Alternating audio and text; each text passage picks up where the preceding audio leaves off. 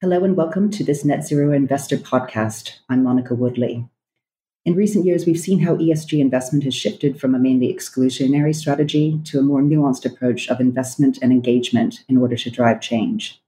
Some investors are taking a much more active role in shaping the companies they invest in, for example, pushing them to set net zero targets and create strategies to meet those goals, even forcing change at the board level to achieve their aims, as we saw with activist investor Engine Number One and ExxonMobil. Part of the shift in approach is greater collaboration between investors themselves and also asset owners and their investment managers. So today, I'm talking with Lucas Kengmana, a senior investment strategist in the sustainable investments team of the New Zealand Superannuation Fund, about how active engagement by ESG investors is driving change and the ways that asset owners can work with their investment managers to improve ESG performance of their investee companies and funds. Welcome, Lucas. Hi, Monica. Happy to be here. Thanks. So we've seen investment in engagement with investee companies, both by asset owners directly and through their investment managers, evolve quite significantly in recent years. So why don't we start with what engagement means at New Zealand Super and what role it plays in your approach to ESG investing? I know you recently had a review of your approach, so it'd be great to hear what the overall takeaways of that review were and any specific changes to your engagement process. Yeah, absolutely. So I think, as you say, engagement is changing, and it's really being driven by the fact that asset owners are changing what they're looking to achieve. And so as the New Zealand government's sovereign wealth fund, the New Zealand Superannuation Fund, has always been quite interested in investing in a responsible manner. In 2020, we kicked off a review of our responsible investment strategy just to make sure that it was sort of keeping pace with changes. The initial phase of this review gathered a range of interesting findings. First, stakeholder expectations are growing and they're digging deeper and deeper into investors' portfolios. Second, the disclosures that companies were making and the tools that we have to manage their ESG performance were getting better and better. And third, asset owners' ambitions were increasing. Alongside that sort of piece, we also did a piece looking at the relationship between ESG performance and financial performance. And there we concluded we came to what we call a weekly positive conclusion. So that is to say, there was some evidence that there was a positive link between ESG performance, and there was some evidence of no link between ESG performance, but there was very little evidence of a negative link between financial performance and ESG performance. And that was, formed on the basis of a scan of the academic literature, talking to investment managers and asset owners, and performing back tests. So it was quite a rigorous process. On the basis of those two findings, our board actually decided to lift the ambition of the fund and actually not only consider ESG in terms of its impact on financial performance, but also look at how our portfolio can improve social and environmental outcomes for all of our stakeholders. Landing on that conclusion obviously meant that we would want to change, what we are asking of our companies. So previously, we had largely been focused on ESG risks, and now we are, taking that step to asking them to help us to deliver on those social and environmental outcomes.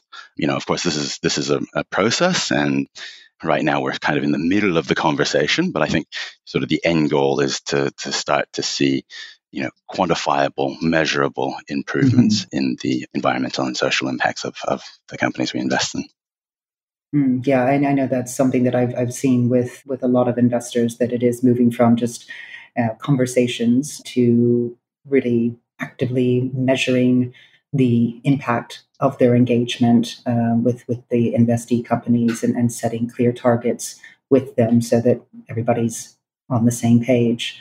Could you give us perhaps some examples of where some engagement with companies has changed, or are you still, as you said, kind of in the process of figuring out how you want to change your your engagement strategy? Yeah, look, so one really good example is with our farm on-farm manager. So the New Zealand Super Fund owns about 30 farms across New Zealand, mostly dairy, but also some beef and horticulture farms.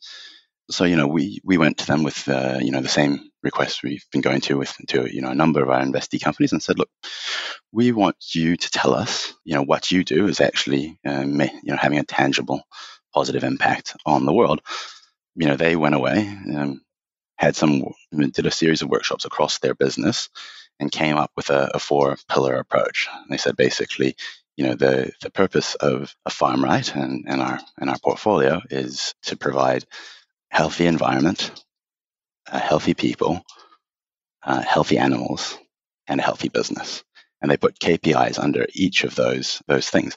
And I think that sort of represents a really ideal outcomes because so as a result of that, they've achieved a whole range of these KPIs. They've reduced the greenhouse gas emissions per hectare of their portfolio by 8% over the last 4 years in the dairy sector, and across their whole portfolio, they've actually managed to achieve a 22% reduction in emissions per hectare. At the same time, they've delivered significant cuts to their nitrogen per hectare, which is important for water quality in New Zealand, and reduced their health and safety incidents on farm. And all of that they did while delivering excellent financial returns. Okay, so that was a great example of where one of your investee companies is looking at things across a range of ESG issues. What would you say have been the main focus areas of your engagement? Is it ESG broadly, or is it mainly climate issues? And what influences your priorities? Yeah, so I think both climate change and ESG more broadly are crucial to the fund. There are some features of climate change that make it easier to engage on. So, one, the carbon footprint is a fairly objective measurement. 2, it has, the potential to be financially meaningful. And 3, it kind of impacts almost there's pretty much, I think actually every company in our portfolio is impacted by climate change in some shape or form. So, that means that, it does get kind of pride of place at times, but that's not to say that's sort of our desired outcome. It's sort of an accident of reality. When it comes to other ESG issues, I think we have to take a much more case-by-case basis and figure out what are the meaningful environmental, social, and governance issues that face the particular investee company. Make sure that we're tailoring, what they are tailoring, their goals, their KPIs, and their actions to fit their circumstances. Okay. And as I mentioned earlier, I think we are seeing a lot more collaboration when it comes to engagement. And I'm just wondering how you work with your investment managers. How do you set your engagement expectations for them? How do you work with them? How do you support them to achieve the agreed goals? And also, how do you measure their performance? Yeah, so with any manager we take on, we are very clear about who we are as an investor, that we do have this dual focus, and we also are clear about the fact that we are net zero investors, and we like our managers to join us in that journey. So that's sort of where we start, and then we do ask them to come and tell us, what they plan to achieve, because I think it's much better if the person you're working with sets their own targets that you then endorse, because they'll buy into them rather than you dictating from the outside what they should achieve. That being said, we don't just accept any sort of standard. We make sure that it lives up to, it is a meaningful change and that it aligned with our ambitions. And we've got a number of organizations now, like the UNPRI, like GFANs, that are bringing together investors and giving them some guidelines in terms of how to approach their individual engagements and also how to better collaborate with engagement. Are you involved in those different organizations, and how do you see them shaping your engagement process? Yeah, so we are involved with both of those organizations. We are also involved in the Investors Group on Climate Change, which is the Australasian body focused on climate change. Here, there's similar networks elsewhere, and they run the Net Zero Investment Framework, which is the framework we use to determine whether we are aligned with net zero. They play an absolutely crucial role, because I guess the flip side of having internally driven targets is also making sure that those targets, follow a certain standard, and so, and they're comparable between managers. So they provide the guidance to ensure that we are comparing something as close to apples with apples. And then, of course, the guidance is super valuable because there's just so much to get our heads around that, it's always helpful to have others who can help us think through these things. Finally, I guess the other thing I would say is, when it comes to engaging with our equity portfolio, we are a relatively small investment fund and we hold quite a significant number of equities, over 3,000 at the last count. So we have to collaborate, A, to get the companies to listen to us, and B, just to manage the workload. So, things like the CA 100 plus and the TPI are absolutely crucial in that respect. Yeah, that's very important. Add that, bring together all of the investor clout to make it more powerful.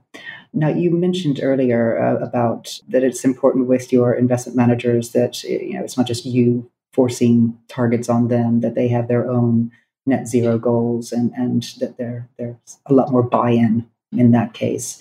And I know one aspect of getting investee companies to improve their ESG performance is supporting asset owners' own commitments, like net zero commitments. I know you guys recently did make a net zero commitment. So I guess you could tell me a little bit about what motivated that change and how improving the ESG performance of your investee companies is supporting that commitment. Yeah, sure. So I think it all comes back to that dual mandate, right? So, once we found out that we didn't think there was, a financial sacrifice to achieving social and environmental outcomes, and we adopted this dual mandate, it became quite clear that we should probably support the world to align with a 1.5 degree pathway or a net zero pathway. If we were going to do that, it seemed natural for us to make that commitment. And I think, what that kind of comes down to is it seems almost blindingly obvious now that it would be great for our stakeholders, for us to achieve a net zero world, because the evidence is quite stark that the cost of mitigating climate change is far outweighed by the benefits of mitigating climate change. So that was just the motivation, and then turning to how working with companies helps us to achieve our goals. I mean, our operational emissions are, I think, about 1% of our portfolio emissions. So there is no way that we can achieve our net zero goals without bringing the companies we invest in to a net zero path as well. So, first and foremost, that's about them reducing their carbon emissions, but it's also about them aligning to a 1.5 degrees target. So adopting targets that are aligned with it and investing in climate change solutions. So we have ambitions in all three of those. We have quantified targets in the, for carbon intensity, and we are working towards setting targets for alignment and investment in climate change solutions. That's great. I do think if more investors were not just talking, but walking the talk, that would really help to accelerate change. So glad to hear of your recent commitment and the efforts in that space. Thank you, Lucas, for your time and your insights.